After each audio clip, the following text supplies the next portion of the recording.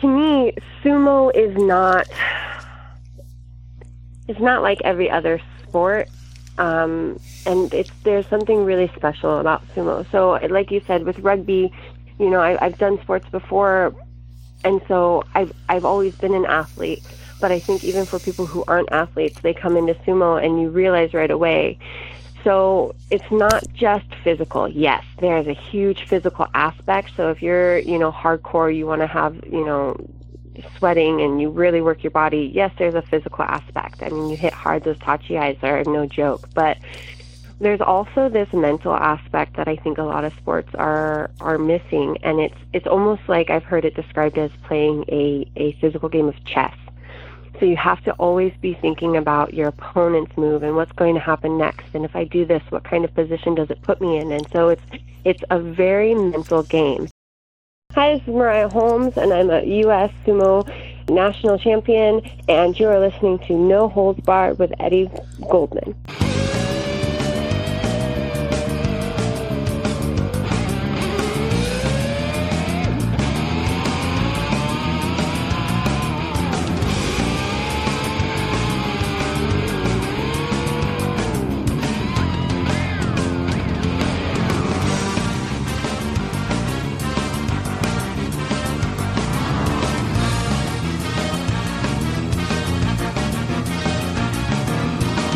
Hello everyone around the world. Once again, this is Eddie Goldman on No Holds Barred. For those listening to the show who are well versed in many styles of wrestling, and that includes many of you, the phrase used by sumo wrestler Mariah Holmes to describe sumo, physical chess, may be quite familiar to you. Physical chess was the title of the memoir of the late catch wrestler Billy Robinson.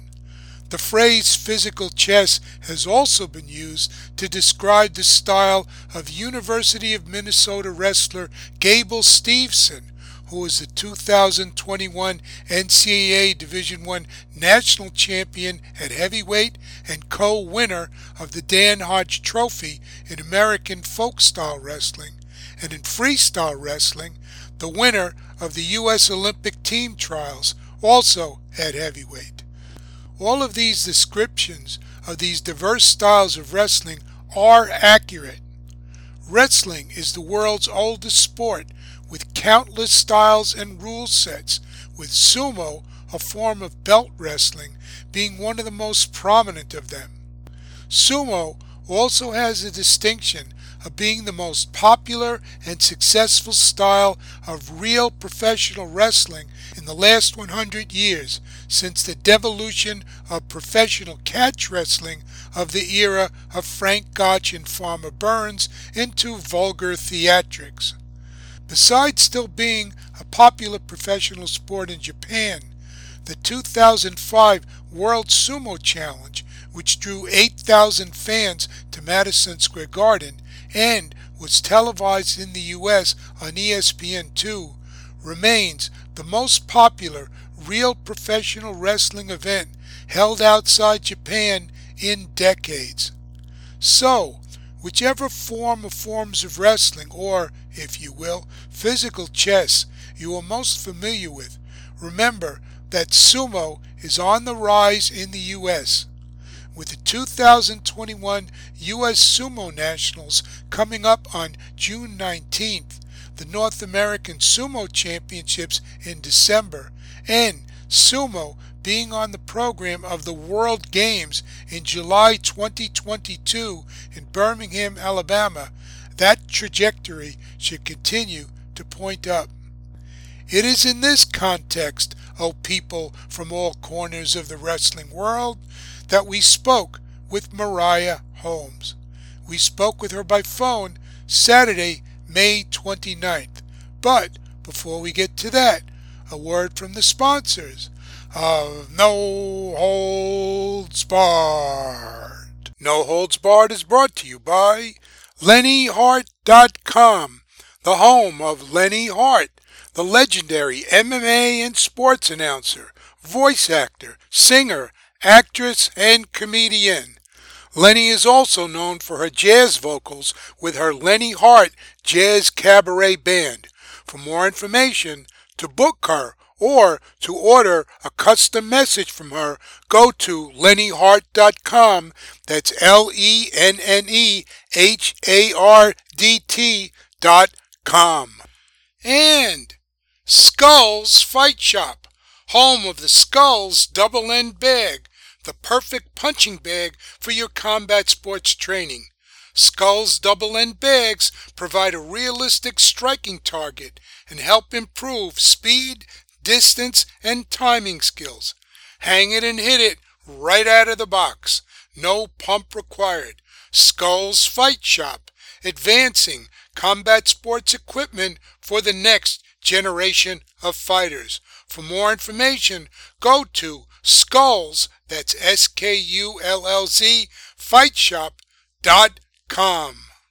And Adolfina Studios, original art prints and handcrafted fine jewelry. For more information, go to Etsy.com, that's ETSY.com/shop/Adolfina Studios, that's ADOLPHINA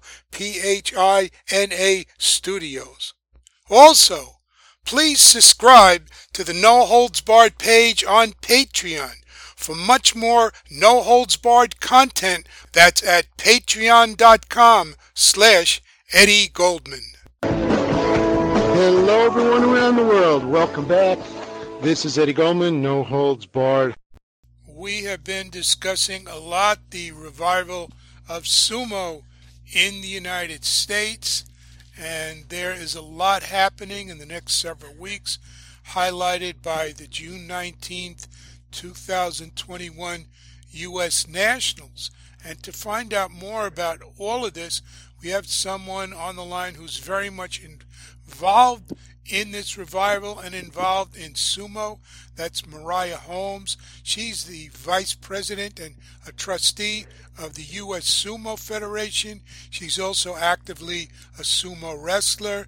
She's currently on the U.S. national team at light heavyweight, and she's been on the national team for the last few years. She's a world semi-finalist in the open weight division, and she's planning on bringing home a lot more medals. So we have her, as I said, on the line, and we're going to find out what she's been up to. And Mariah, welcome to No Holds Barred. Thank you so much, Eddie. It's great to be on here, and I appreciate you having me. Glad you could be with us, and I try to briefly do justice to your background, but give us an idea a little bit about what you've been doing in sumo and how you got involved with sumo, because as we know, it's growing. There are a lot more women getting involved in sumo, but it's been for a long time a male-dominated sport. Definitely, yeah. So I started back in 2018. I was previously doing some rugby, and a coach kind of mentioned that he did sumo and that I might do well. And so I went to a practice in LA, and in fact, I think, and I'll talk more on this, but I think the LA club was a little bit different than most other clubs just because there were several women there when I started as well. So that was really cool for me. But so I started in 2018, and when I went to the first practice, it was, I think, 2 weeks before Nationals. And they said, hey, if you can make it, show up. And so I did, and I did really well. And then I went to the World Championships there in Taiwan, and I tore my hamstring. And in fact, if anybody ever watches that show, Little Miss Sumo, there's a blip in there of me getting off the dojo after I had torn it. So that kind of put a wait period on me getting back in and wrestling, because I was down for almost a year there. But I got back into the ring. I won Nationals in 2019, and so ended up in Japan right before the pandemic hit in 2020. And so that was the last World Championships I went to, and that was when I made it to the semifinals, and with all of that experience, I've learned a lot, and so I've decided to kind of grow. And I think you spoke on this about, there's not a lot of women within the sport. And so, I mean, having men to wrestle against is fantastic. You get to hit, and you have that strength, and you learn to push and technique, you learn all of that. But there's something about wrestling another woman that you just can't replicate with a man. And so trying to grow the sport and get more women involved, and I think we have seen a little bit of growth, especially if you look at quality over quantity. We definitely are booming with our women. And I think, we've been recruiting a lot more women, and so that's going to really show here, I think, in the next few years. But additionally, just grassroots trying to encourage women to come out. I think that'll be good. But in addition, I mean, to growing the sport, I myself, just training-wise, and looking into different martial arts, judo and jiu-jitsu and those kinds of things, to really strengthen myself at the world level so that maybe we can bring home some gold. What was it about sumo that got you so involved? Because from what you discussed, it didn't sound like you had really much or any of a martial arts or combat sports background. I know rugby is a contact sport, but it's still a different kind of sport where you're supposed to score as opposed to combat sports. So what was it about sumo that you said, hey, this is what I really have to focus on? Yeah, and that's such an important piece, I think, and really a great question, because to me, sumo is not like every other sport, and there's something really special about sumo. So, like you said, with rugby, I've done sports before, and so I've always been an athlete. But I think even for people who aren't athletes, they come into sumo and you realize right away. So it's not just physical. Yes, there's a huge physical aspect. So if you're, hardcore, you want to have, sweating and you really work your body. Yes, there's a physical aspect. I mean, you hit hard. Those tachi-eyes are no joke. But there's also this mental aspect that I think a lot of sports are missing. And it's almost like I've heard it described as playing a physical game of chess. So you have to always be thinking about your opponent's move and what's going to happen next. And if I do this, what kind of position does it put me in? And so it's a very mental game. And Eddie, you really have to consider that this sport can be over in a matter of seconds. Most bouts are 20, 30 seconds. And so it's not like I have this whole hour-long time to really consider my opponent and where should I move and, how hard should I hit and, all of these aspects. It has to happen in a blink of an eye. And then on top of that, so it's physically exhausting, it's mentally challenging, but at its core, there's something, so I think people have called it spiritual, people have referred to it, as just a soulful sport, but deep down, there's just something that you really connect to. And that, to me, it just is such a beautiful sport in that capacity. It's artful, it's challenging, it's just so beautiful on all of those levels that I think anybody who really, really watches it or enters the dojo and really tries to, practice sumo will really just realize that right away. It's a sport unlike any other. What you've described, and I've heard other people describe it similarly, is very different from other styles of wrestling that I'm very familiar with. Sumo is one of the most popular style of belt wrestling. There are other styles of belt wrestling. There are, countless number of styles of wrestling. We see in the international level, you have freestyle and Greco-Roman. In the U.S., in the colleges and schools, you have American folk style. You have numerous, countless other styles. And they're viewed almost entirely as sport. And I think they're great sports, all of them. Some I'd like, some styles and rule sets I like better than others. But they're viewed as sport. Sumo, while it's obviously clearly a sport with rules and all of that, and in international sumo, unlike Japanese professional sumo, there are weight classes, men's and women's divisions. So you have some of those structures that you have in other styles of wrestling and other combat sports. It's still something that stands apart, and I just find that fascinating, because I've always liked to have particularly watched the international sumo outside of Japan. I mean, I watch the Japanese sumo too, but I just know that that's almost an acquired taste. That's something that outside Japan is going to have very, very limited appeal. But the international sumo is something that people virtually everywhere in the world can relate to, and as it grows, you see clubs and wrestlers developing in virtually every part of the world.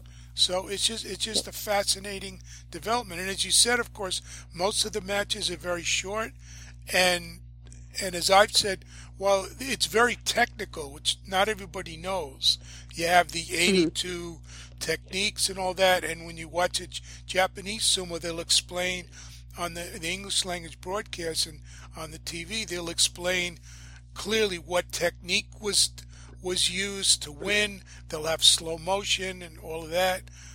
But it's very easy for fans to understand, even if they're not familiar with all the jargon and the techniques. So I just think it has this enormous potential. And what you've described, how artful it is, and this mental aspect to it, just really adds to its appeal. I think it has probably the most untapped potential of any combat sport that I could think of at this time.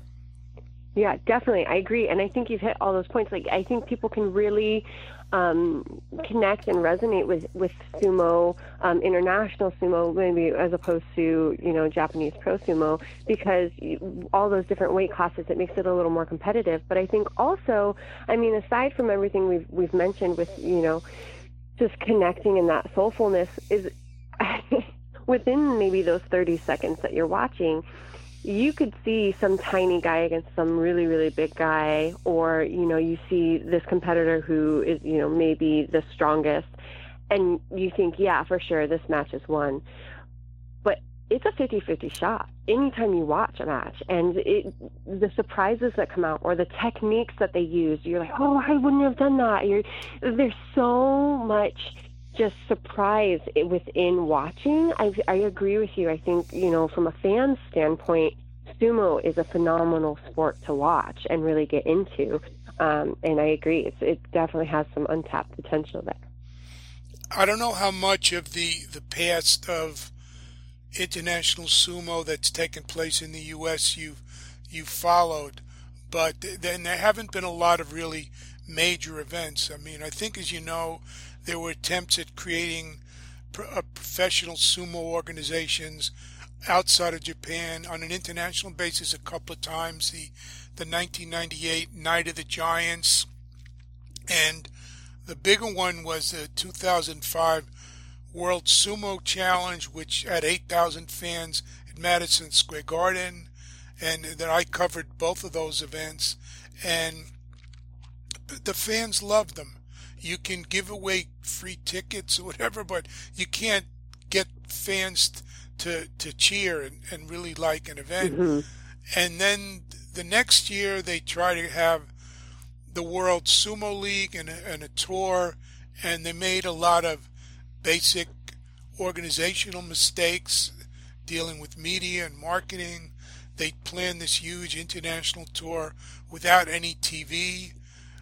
They didn't use the internet, and even though the internet was still a lot different than it is today in 2006, still a lot of people who are starting to use it properly for communication and marketing, and they did a very poor job of that. So they had to abandon the tour midway, and that was the end of them. There were a couple of times later they announced they were going to come back and reorganize, and for whatever reason, that didn't happen. And it looked like that whole impetus that started in the early 90s with the success of a lot of wrestlers from Hawaii, not only in Japanese sumo, but in international sumo, and then the triumph of Manny Yarborough winning the World Championships in 1995 and another bunch of medals and all of that. That whole impetus that built up to 2005 and 2006 was suddenly over. And a lot of people by that time had left sumo. And it seems now the revival that's taking place that I see, particularly in the United States, is among people who maybe they were aware to one degree or another of all of that, but they weren't heavily involved in any of those events in 98, and 2005, and 2006. So it's really something that it just shows the resilience and the appeal of this sport, that it didn't die after those setbacks. It did have a period where not a lot was going on and there was a lot of reorganization, but now you got the U.S. Sumo Federation. You got, even during the pandemic, more sumo clubs are being formed. You have a number of tournaments going on, and hopefully, as the pandemic eases, I don't want to recklessly rush things, but as something like half the adults in the United States are now vaccinated, as things start to slowly return to what they were before the pandemic, and you can do more of these events relatively safely, it seems to me sumo is in a really good position to sort of zoom into more consciousness in the sports world, and particularly the combat sports and martial arts worlds. Yeah, 100%, Eddie. I definitely agree. And I would like to echo what you just said. Yeah, I don't think that, after that time that sumo died. I think that, maybe it changed for the better. There were a lot of things that I think shifted, especially in the United States with the Federation. And within the sport of sumo as a whole, I mean, we've really pushed, female competitors, and a lot of different things have shifted. And so I think now that we're coming back a lot stronger. And it's I think, like you said, the potential is there, and I think we're ready to really grow as a sport. And hopefully we're really moving towards, the Olympic status. I think that's a really big end goal for us, and I think it's definitely achievable, here in the future. So I don't want to. I just wrote a whole article for my Patreon page about that, and I personally think that's not going to happen anytime soon, and that's the whole Olympic movement is in crisis, and I'll save that discussion for another time. Okay. What I would like to see, frankly, is something like the World Sumo League, but done right, organized properly, not only just funded properly, because the people then had some money, they got it on the first events. The first two events in 98, 2005 were on ESPN, although on tape delay, and then they just blew it. Both of these, some of the same people were involved in both of those. They weren't able to get a decent TV deal, and I think if somebody, now the sports marketplace is just so oversaturated with so many different sports, all over TV, streaming services, you name it, all this stuff is available. And with more people having broadband and cell phones, it's much easier to keep up with all these things internationally. I mean, the Japanese sumo is available on the NHK World Japan website, and it's available on a number of TV stations around the U.S., so it's pretty easy to keep up. It's not like the old days where you'd have to wait for a videotape to arrive in the mail or something like that. You just do it at your fingertips. But I think that there's a place for it if they could get it organized properly, and they could break into this market and properly deal with the TV and streaming and all of that. But I don't see anybody doing that right now. The people that were involved back in 98 and 2005 and 2006, as far as I know, the people that ran the business side of it are no longer involved in it.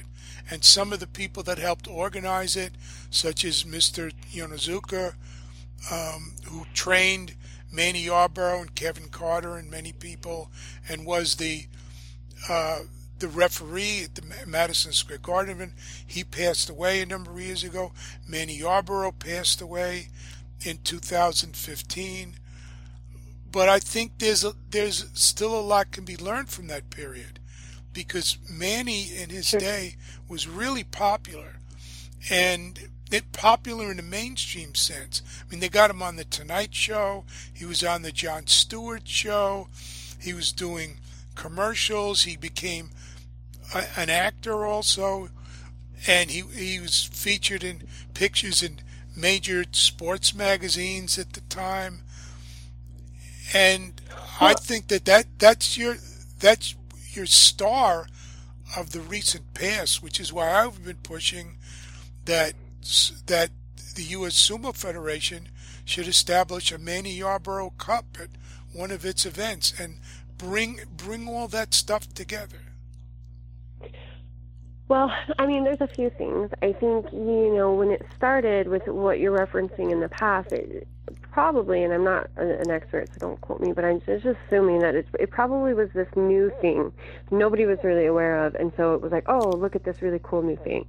Now we're kind of getting a fan base, and I think to prematurely really push it out, it would probably flop. But I think right now it's building, right? We're building that fire, and once we get it going and we get a really strong, solid fan base throughout the U.S., and I think within, internationally, that's pretty much there. I think, but if we're talking just U.S., once we get a really solid fan base, that would be when you can really push something like that.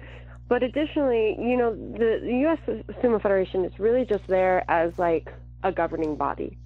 But I definitely think that having supporters, like you were speaking about Manny, and then his coach, and all of those kinds of people, they're those significant people within the U.S. They're the people who really matter. The federation's not so much, but like all of the individual clubs and the people who are training sumo and the people who are practicing, those are the people who are really going to make this push and make this movement that you're referencing, and those would be the people to really try to say, hey, let's make this big. But that would all need to wait until we, it got a little bit more familiar to people within the U.S. and more beloved. And that wouldn't, the loving sumo isn't hard. Just getting people to come experience it, that's the hard part. But I think we're getting there. And once we get people to just check it out, I mean, there's so much to love. And so I think that's the easy part. But we'll get there, I'm sure of it. Yeah, I mean, up until recently, obviously the pandemic in the last year and a half has disrupted everything in the world. Yeah. Before that, the largest sumo events in the U.S. were the U.S. Sumo Open out in California. I know they did it last year behind closed doors because of the pandemic. But since then, it seems that with the nationals coming up in Austin, Texas on June 19th, this is going to get, as far as I could tell, a lot more attention than the U.S. Nationals have gotten in recent years. And again, even still with not everybody is 100% back or vaccinated from the coronavirus, but it just seems there's a lot building up at this point of interest. Well, I agree in one sense. Yes, I think the Nationals will be large this year because everybody has been cooped up, and now we need to get out. And we're doing so safely. We're taking those precautions. I don't want to scare anybody. We are, having safety as a number one concern. But people really want to get out and re-experience life. And so I think in that sense, yes, Nationals is going to be very large and probably larger than many years in the past. But I think this year probably the bigger event will probably be the North American Sumo Championships, which will be held in December, which are qualifying for the World Games. And I say that for a couple of reasons. It's qualifying 3 athletes per weight division, and so it's a larger qualifier. And then additionally, it's qualifying for the World Games, which is a pretty big event. And the World Games actually next year will be held in the U.S. And so those are all reasons that I would say that the North American Sumo Championships will probably be a really large event, if not as larger than Nationals this year. And it's later in the year, and so those people who are hesitant to come out in June might feel a little safer in December. But I agree. Nationals will be on a large scale. And yes, the U.S. Sumo Open has been long-standing, a really great event to go out and check out sumo and have that experience. You get a little bit of international sumo, but I think what you're leaning to is these nationals, these American qualifying events, nationals and the North American Championships, those are becoming larger. They're becoming more significant, and I think seeing the growth there is really important to get that fan base up. So, yeah. And I know people have competed in these events who, like yourself, as you described in the beginning, didn't have much of a background in sumo. They came from other sports, other combat sports or contact sports or martial arts or whatever, and they started out and they were able to do, some of them do well, some of them learned, hey, I got to really learn this sport if I'm going to do it properly. But it has that appeal to bringing people from all over from these places.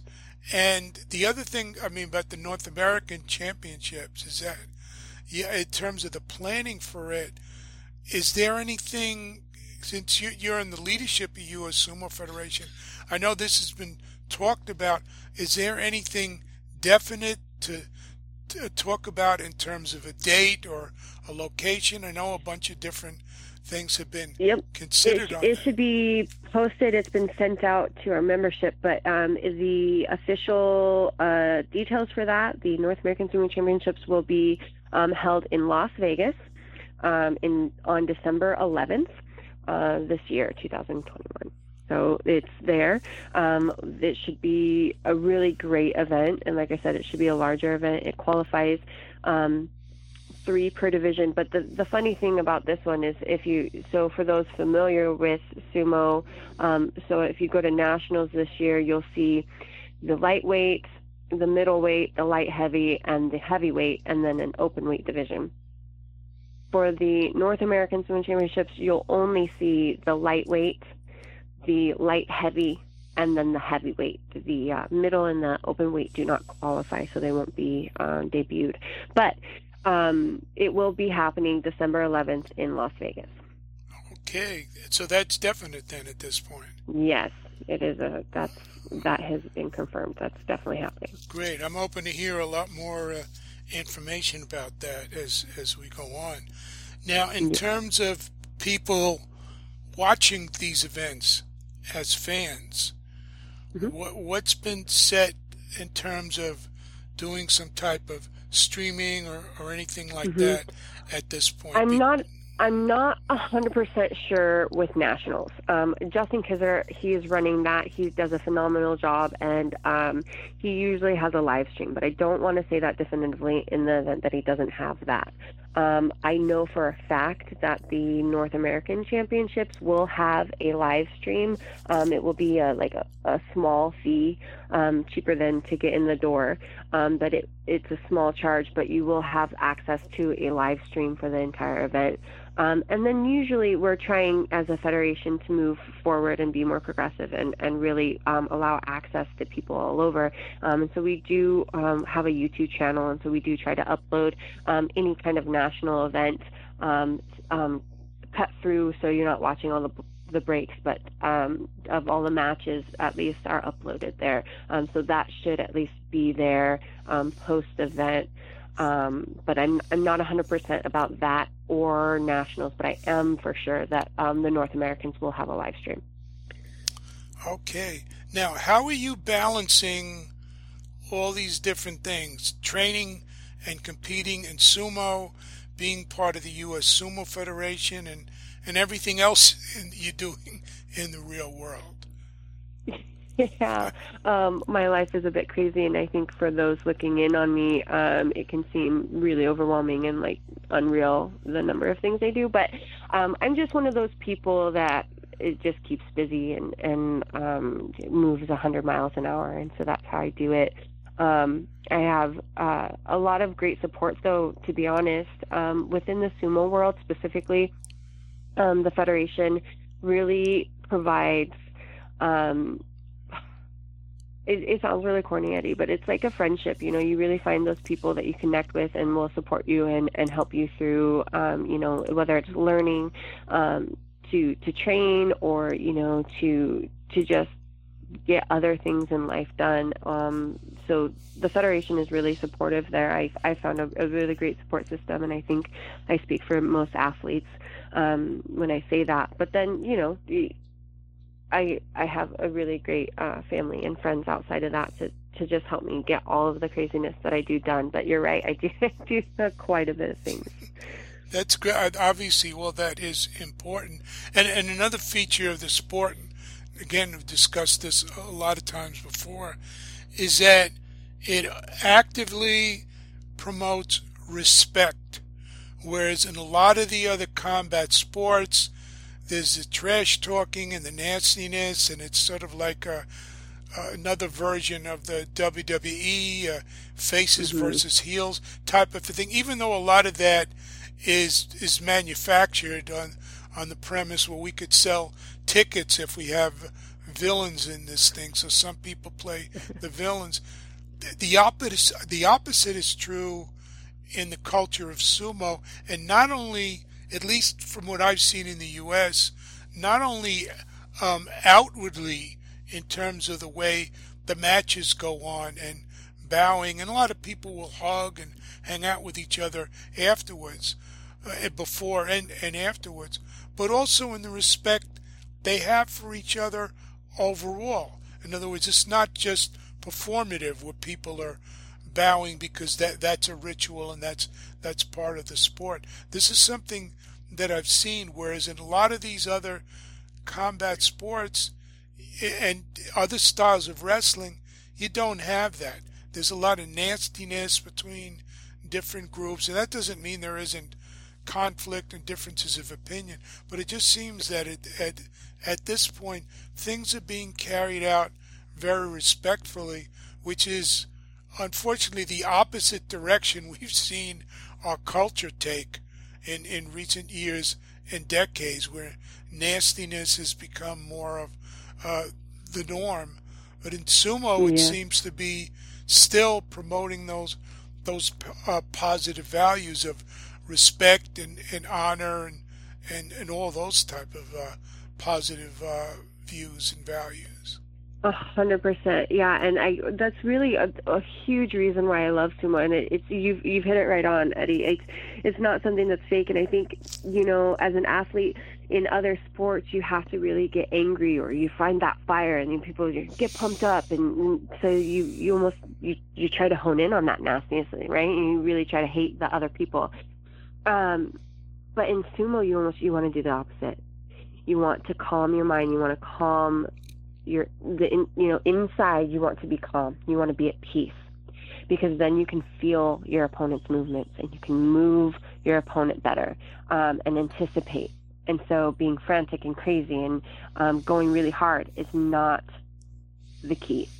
But I think, practicing that really brings in, like you're saying, that respect. Because if your opponent, is calm and you're calm, and they are still going to beat you with like this amazing move, or they just hit you harder, you have to respect them on that level.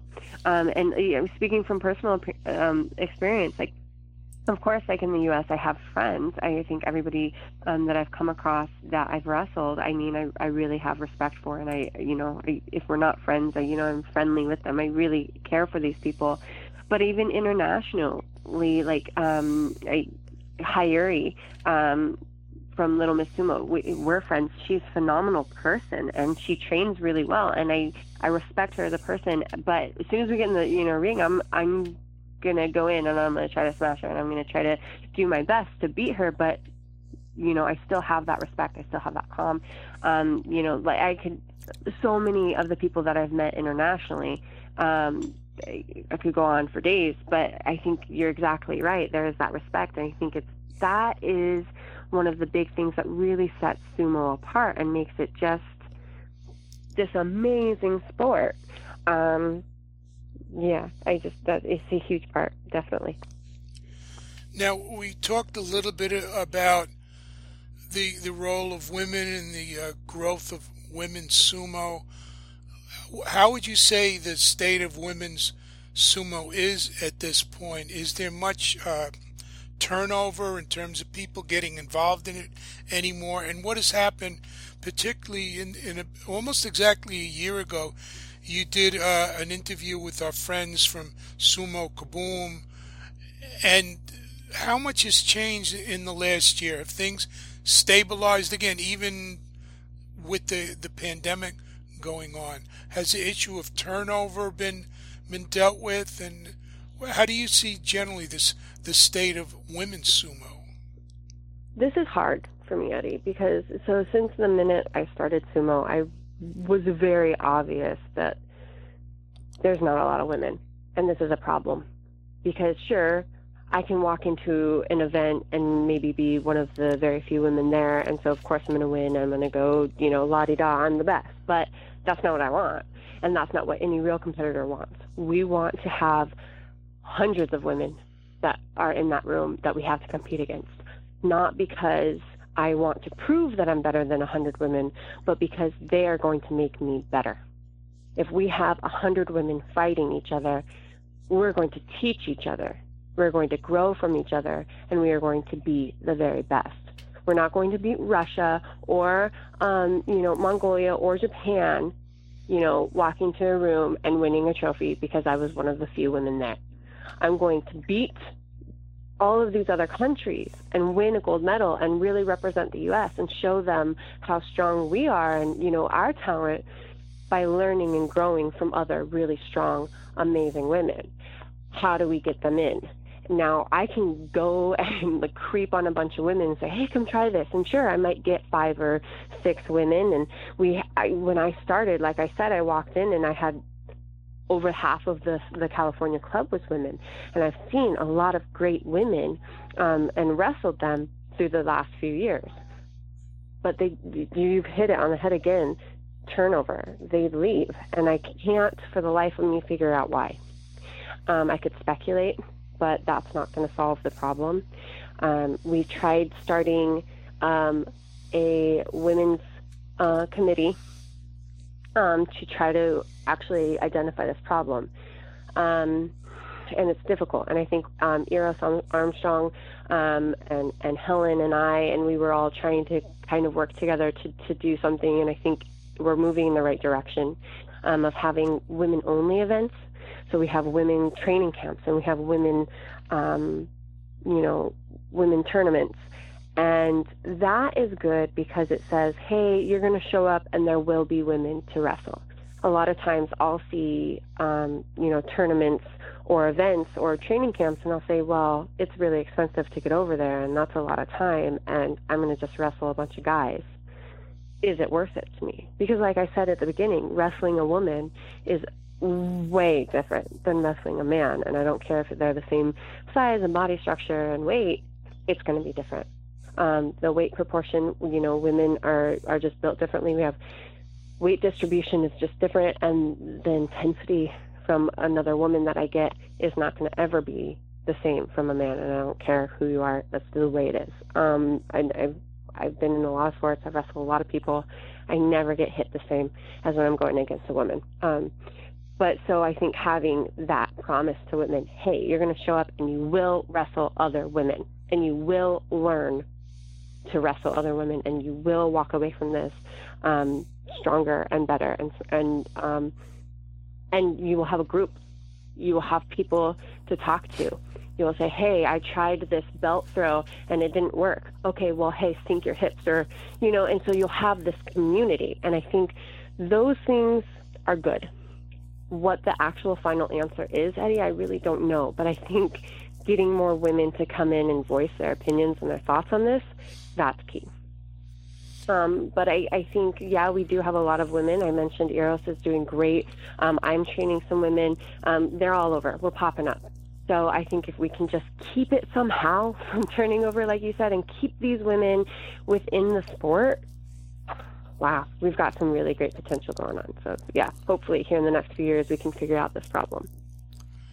Yeah, I think in California, where you are there, that's one of the centers of sumo and a lot of combat sports and martial arts in the United States. And I think where Eros is in Austin and in other parts of Texas is developed as one of the centers also.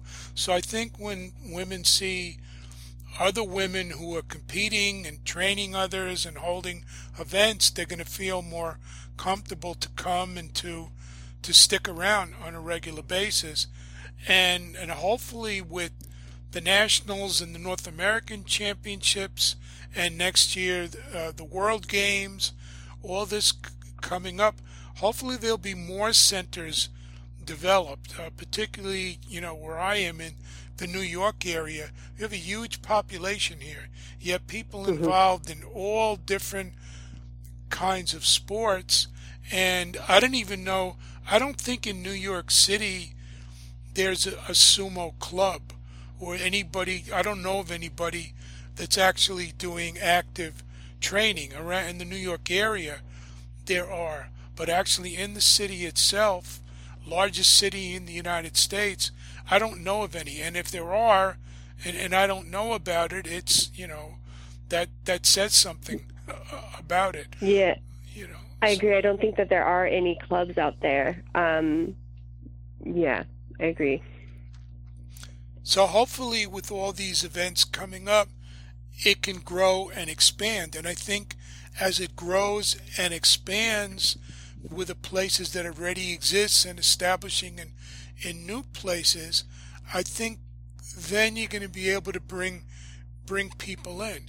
Because with the internet and it's so easy to watch these videos, even if they're just live stream or YouTube videos that are just put up there, people could watch these things and they could say, hey, I can do that too.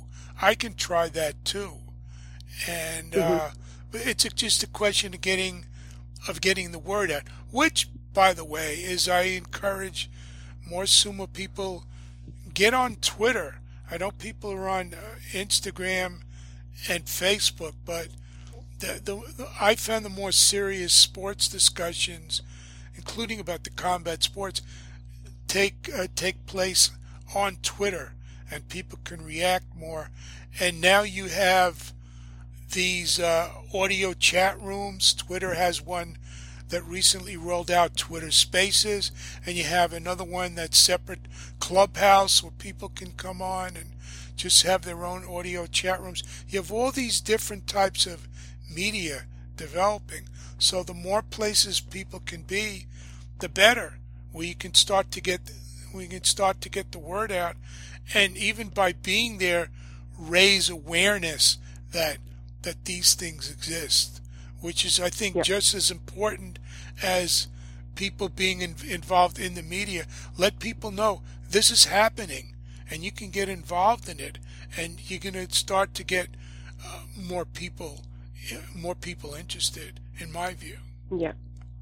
Yeah. Yeah, I think that's great advice. Yeah. Well, and also it's good to know for people that you really just need, even you as a one person, you could set up and start training. And then if you get two other people to become members, you're officially a club. And the Sumo Federation, though it doesn't have a lot of power, we're really supportive. We support all of our clubs. And we really try to help the clubs grow. We're not sitting here trying to become some kind of empire within as the governing body. We really exist just to grow the clubs. And so if people are interested and they want to learn and they want to teach others, we will do everything we can to help you accomplish that goal. And so for anybody who finds sumo and falls in love with it, contact the Federation. We will help you get going, and we will help you grow your love. So that's good to know. And yeah, definitely. Right. One thing I would add about New York is that because at one point this was the center of the pandemic, it's slowly reopening, and it's very uneven in different places, but still there are people doing things and training and getting involved with combat sports again. So as it more and more reopens, hopefully during the summer, I'm really looking forward to people from New York City getting involved in this. This would be like a gold mine for you. And it's not represent. I know there have been people that have been interested here, and there are some people like me that I'm too old to do any more training or anything like this at this point, and I don't even know if my grandkids are interested in doing it. But still, there are 8.5 million people here, and I just think it's a great market. And this is where I said, going back to 2005 at Madison Square Garden, you had 8,000 fans there, most of them from New York City and the New York area. And the people really loved the event. And it was also, unlike a number of these other sports we've discussed, it was family friendly.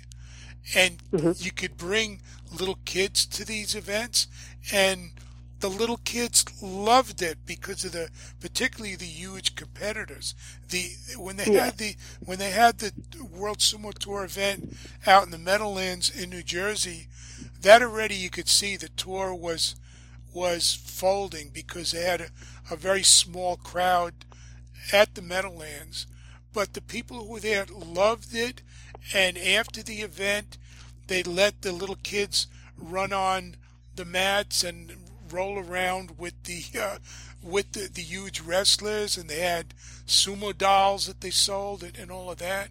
And then if you fast forward to 2016, once again when the sumo and sushi event was here in Manhattan, that Andrew Freund organized. He had the late Bayambiar was there, and Sutslan and Yama were competing, and were really demonstrations. And not everybody knew that these were more demonstration matches rather than fully competitive matches. But nonetheless, the people at this event, which was held at a nightclub, who were mainly not combat sports and martial arts people, they loved the event.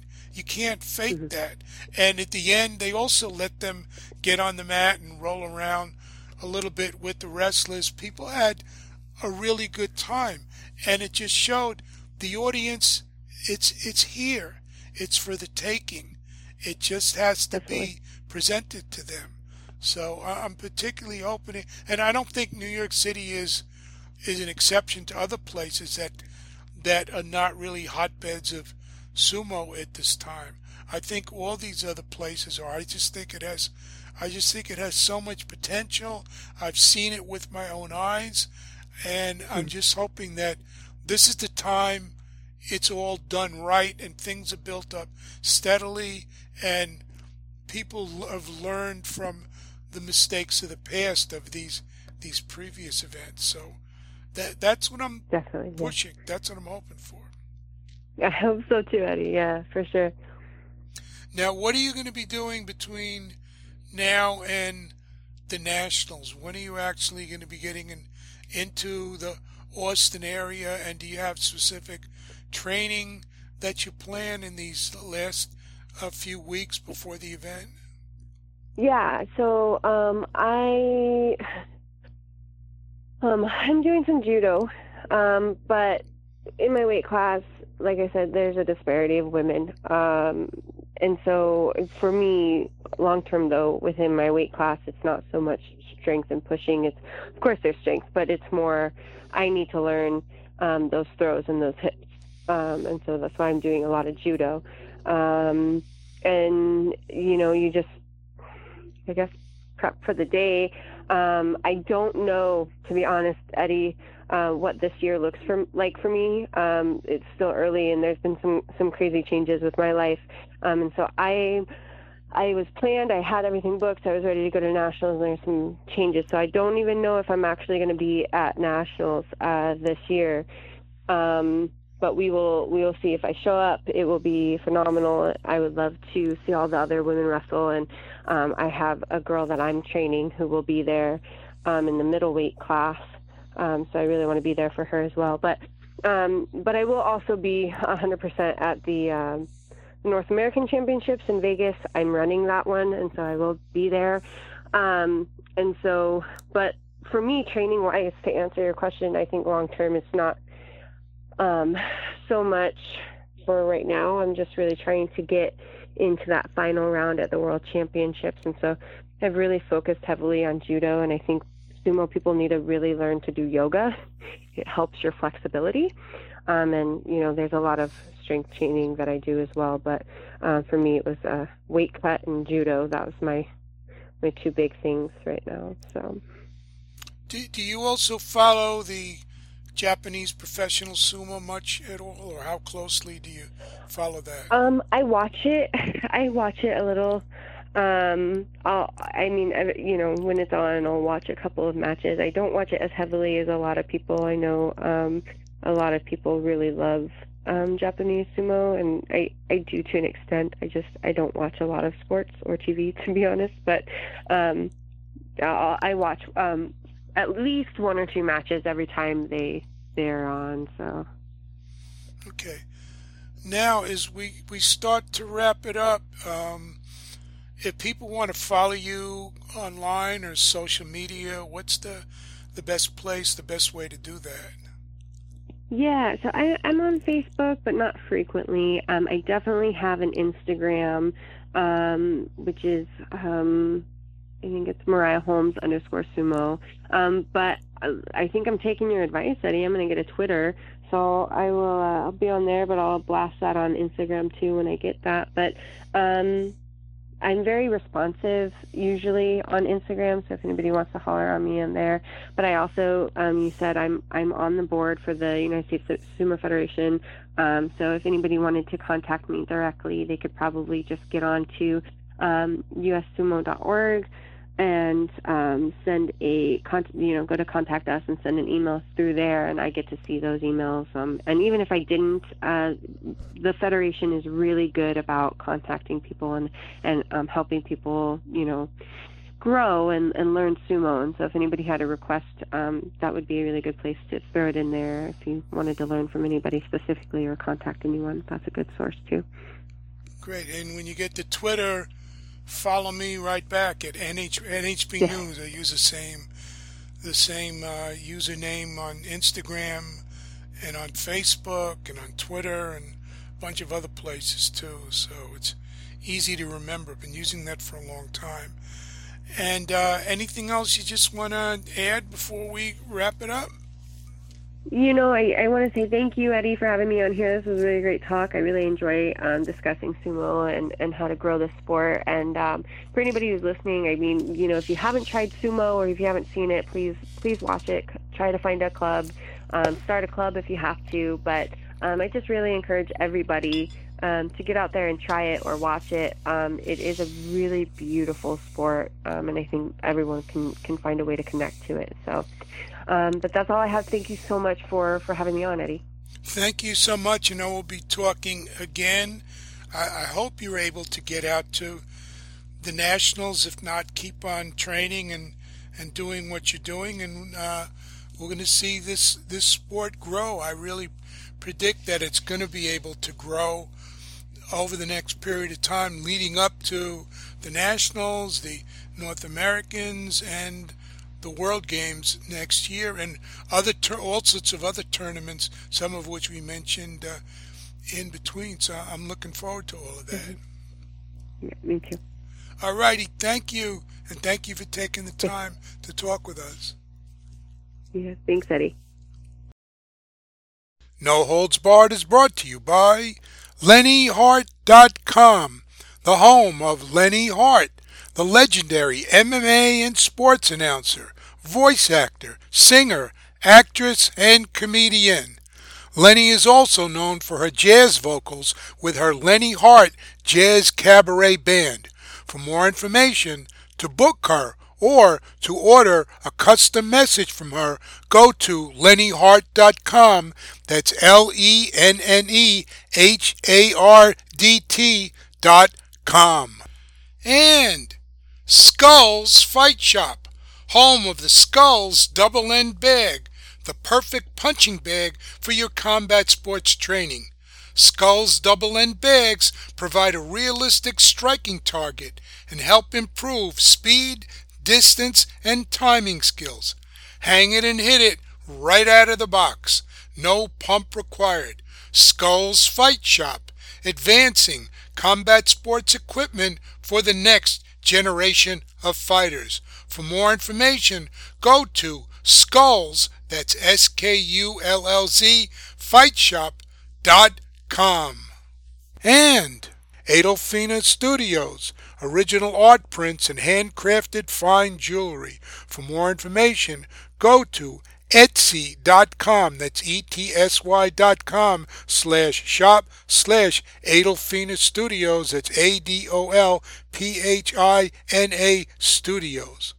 Also, please subscribe to the No Holds Barred page on Patreon for much more No Holds Barred content. That's at patreon.com/Eddie Goldman. Hello, everyone around the world. Welcome back. This is Eddie Goldman, No Holds Barred. Well, that's going to do it for this edition of the show. Thanks for listening. If you want to follow my site, my blog, the easiest way is go to eddiegoldman.com. For No Holds Barred, this has been Eddie Goldman.